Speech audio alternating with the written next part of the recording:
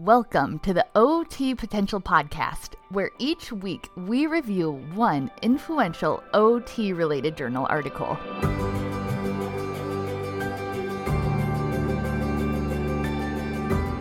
Welcome to the podcast, everyone. I'm your host, Sarah Lyon, OTRL, and I know that as occupational therapy practitioners, you have tons of urgent things that compete for your attention each week. So I am so glad that you are here and taking time from your busy OT life to keep up with something that's really important, which is staying up to date on OT evidence. It is a crisp fall day here in Aurora, Nebraska. We are headed into Labor Day weekend, and we have things happening around here like it's our first high school football game. It's our first Nebraska Cornhuskers football game. I'm not even really a football fan, but this feels like an important marker of time that we are just transitioning to this new season. So I hope that wherever you are today, that you are looking forward to your favorite fall activities, just like I am. This week at OT Potential, we finally released something that we've been working on for a long time, or more accurately, I would say people have been asking us for a long time, which is our fieldwork manual for CODAs. A couple years ago, I put together a site-specific fieldwork manual. The AOTA recommends that if you host a student, that you have a manual that has all of these components: a week-to-week schedule, a communication plan, a plan for if additional growth is needed, a place for all of your policies, and kind of on and on. And so what I did was put together just all the basics you would need and laid it out and formatted it for you with the idea that you could go in and just make small tweaks for your own individual site. Hopefully 90 to 95% of the work is done for you. So an OT fieldwork is 12 weeks long, and as you may or may not know, a CODA fieldwork is 8 weeks long. So what we did was we went in and we shortened some of the content and made the content specific to CODAs. So this CODA fieldwork manual was added to our OT Potential Club. That's our online version of our journal club for occupational therapy practitioners. And if you join the club, you can receive both the OT Fieldwork Manual and the CODA Fieldwork Manual for free. The OT Fieldwork Manual by itself costs $27 to download, but it only costs $25 per year to join our online journal club. So it's a pretty good deal to get both of these manuals, plus to get all the content that we put out each week just for the journal club. So if that is something that sounds helpful to you, I hope that you check it out. I know that having an OT student or a CODA student can be a really great time, but I also know that there are just times where either the student or the fieldwork educator or both parties wishes that there was more structure and just more of a path for what to do if something isn't feeling quite right. And that's really what these manuals are set up to help you with. So if you have a student and are looking for additional help, again, I just encourage you to check these out. So with that being said, let's dive into our article for the week. And I'm really excited about this article because this is kind of the first repeat topic that we've had so far in the Journal Club.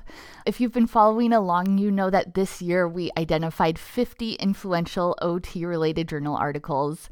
And this is the first one that we're coming across that is pretty similar to one that we've reviewed before, which to me says that this is definitely a trend in research and definitely something that you want to be paying attention to. So I'm really excited to be talking about it today. The title of our journal article is Cortical Changes Underlying Balance Recovery in Patients with Hemiplegic Stroke. This article is found in the journal Neuroimage, which has an impact factor of 5.42. As a reminder, AJOT, the American Journal of Occupational Therapy, has an impact factor between 3 and 4. So the impact factor of Neuroimage is slightly higher, meaning that this would be considered a slightly more influential journal. and it was published in 2014, and this journal article ranks 29 on our list of the 50 most influential OT-related articles. This journal article will be the article of the week for September 2nd through September 8th. If you are a member of the OT Potential Club, you can hop onto our forum to discuss it. And as always, the person who made the most like comment at the end of the week will receive our prize of $100. So we always start off with kind of our big picture breakdown of the articles specifically for occupational therapy practitioners. And for this journal article, my initial impression was kind of surprised about just how little we still know about the human brain.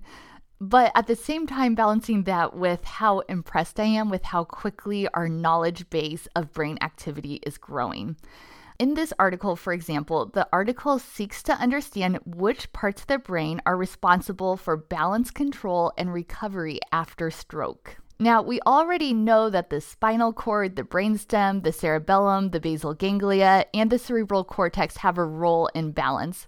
But that's basically like saying that the whole central nervous system controls balance.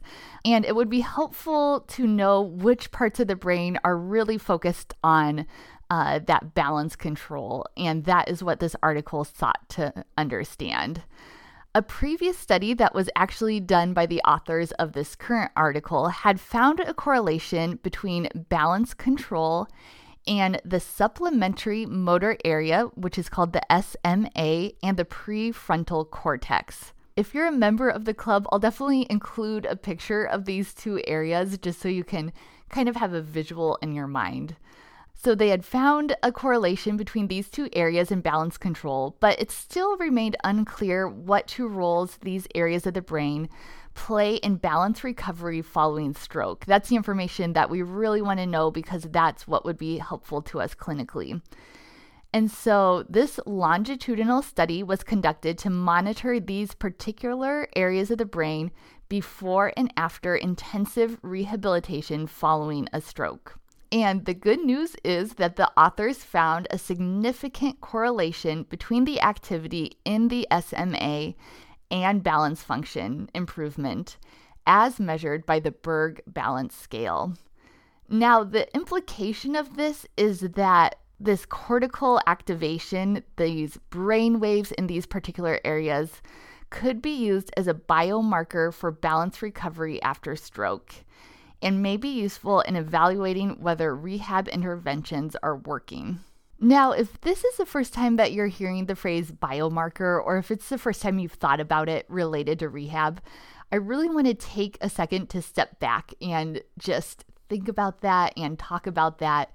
Biomarkers are something that we can measure in the body that are showing us that rehab is working.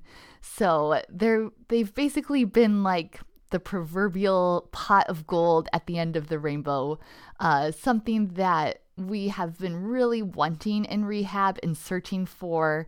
And all of a sudden, in the past 5 years to a decade, we're finally getting the ability to really track in the brain changes that we've been seeing all along through rehab.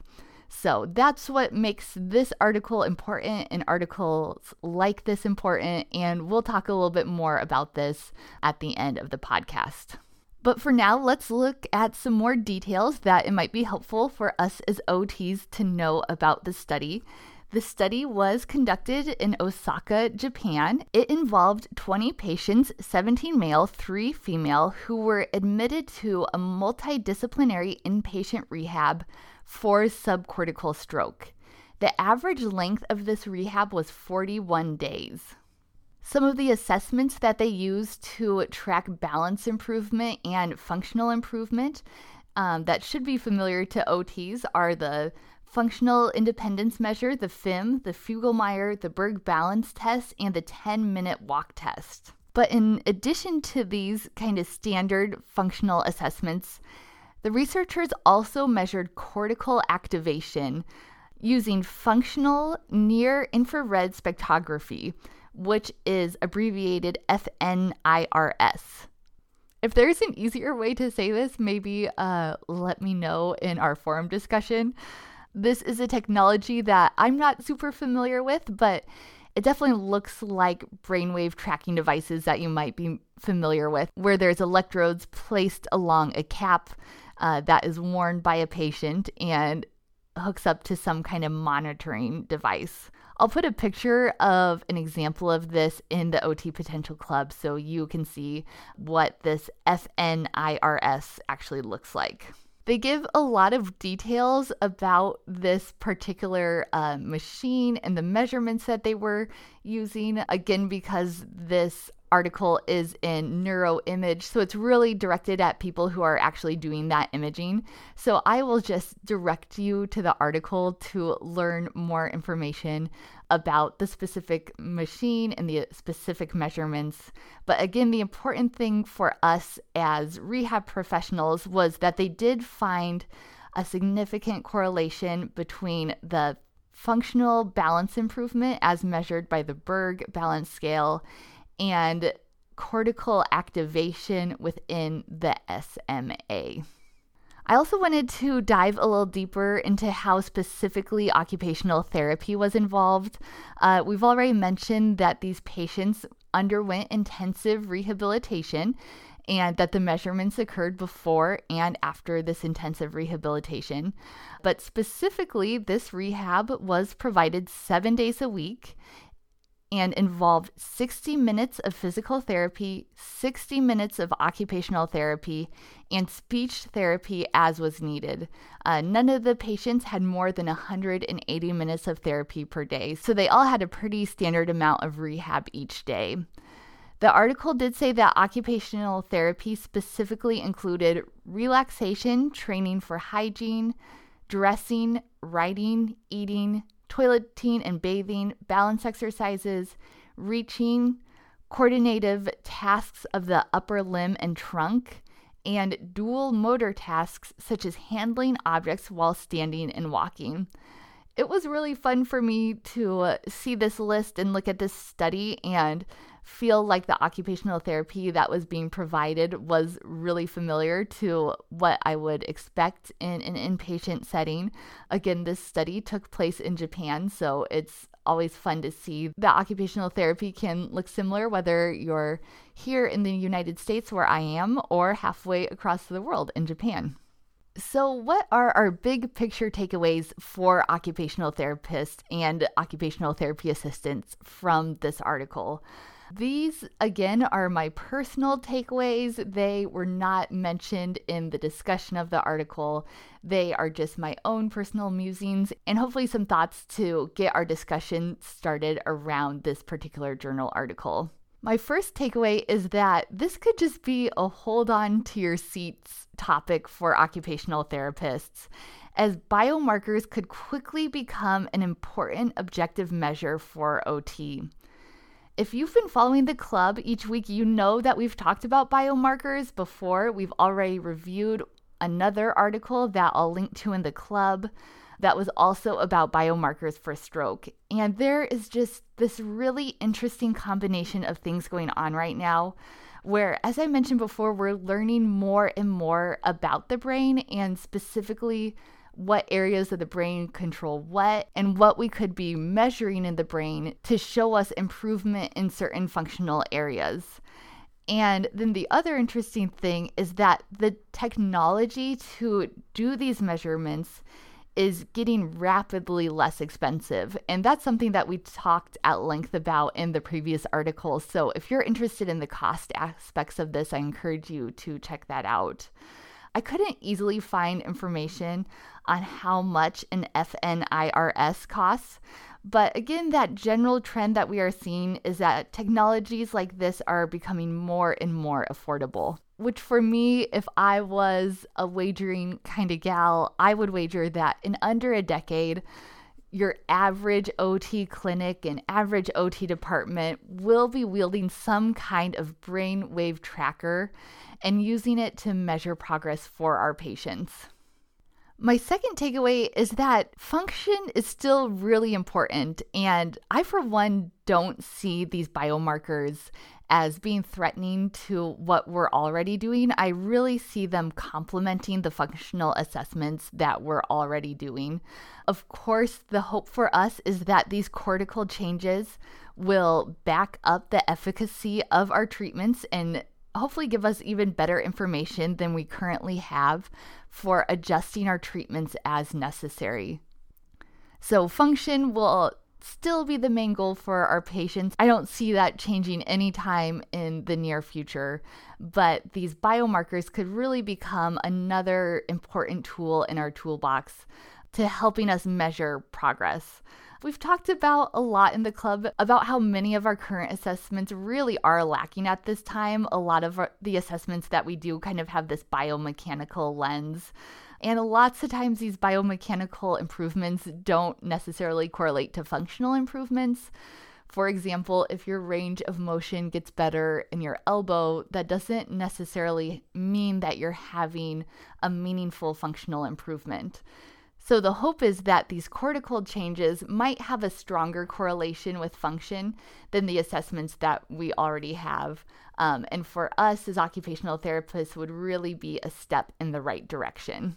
And my final takeaway is that this future that we're talking about, where we're using biomarkers to track changes in rehab, is not just for stroke patients. Both of the articles that we've looked at in the club have been related to stroke, but if this technology has the power that we think that it possibly will, and ends up working for these patients, I think that it will quickly expand to other diagnoses that we treat.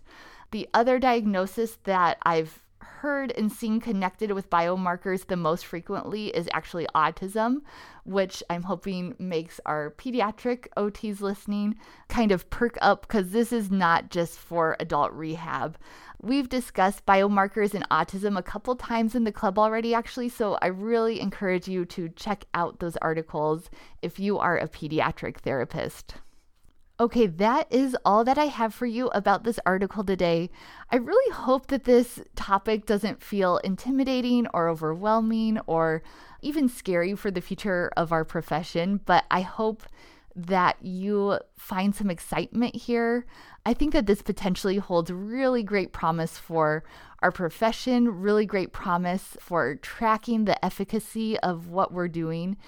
And even though I emphasize that these changes could be coming more quickly than one would think, I don't think in the next 6 months to a year, most of us will have brainwave trackers in our clinics and departments. So we really have time to be absorbing this information. But in the meantime, if you are feeling frustrated about the current assessments that we have and wishing that more was being captured, there are exciting things coming down the pipeline. So hopefully we can just look to that future with some hope and excitement. As I've mentioned before in this podcast is an extension of the OT Potential Club. The OT Potential Club is the online version of this journal club, and it's the place where these articles really come alive because we have a forum discussion each week about the content, and I am just always so thankful for the thoughtful comments that people make, for answering people's questions, and honestly, just how wonderful OTs are. We are really lucky to be a part of such a supportive profession, and you can really see that in the comments of the club. So thank you to those of you who are already members. And if you're interested in signing up, I wanted to let you know that now is really a great time to do that, because at the end of September, we're going to be raising the price. The current price is $25 per year to be a part of this online journal club. And if you sign up during the month of September, you will lock in your lifelong membership at that $25 per year, as long as you keep your membership active. So hopefully you see that as being a great price, a great deal.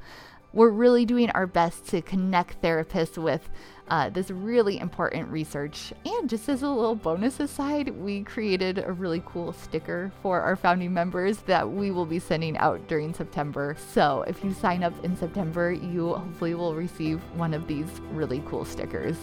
You can sign up or sign in at otpotential.com. And I really wanted to thank you all for joining me today. I really enjoy discussing these articles with you, and I hope that you give great care this week.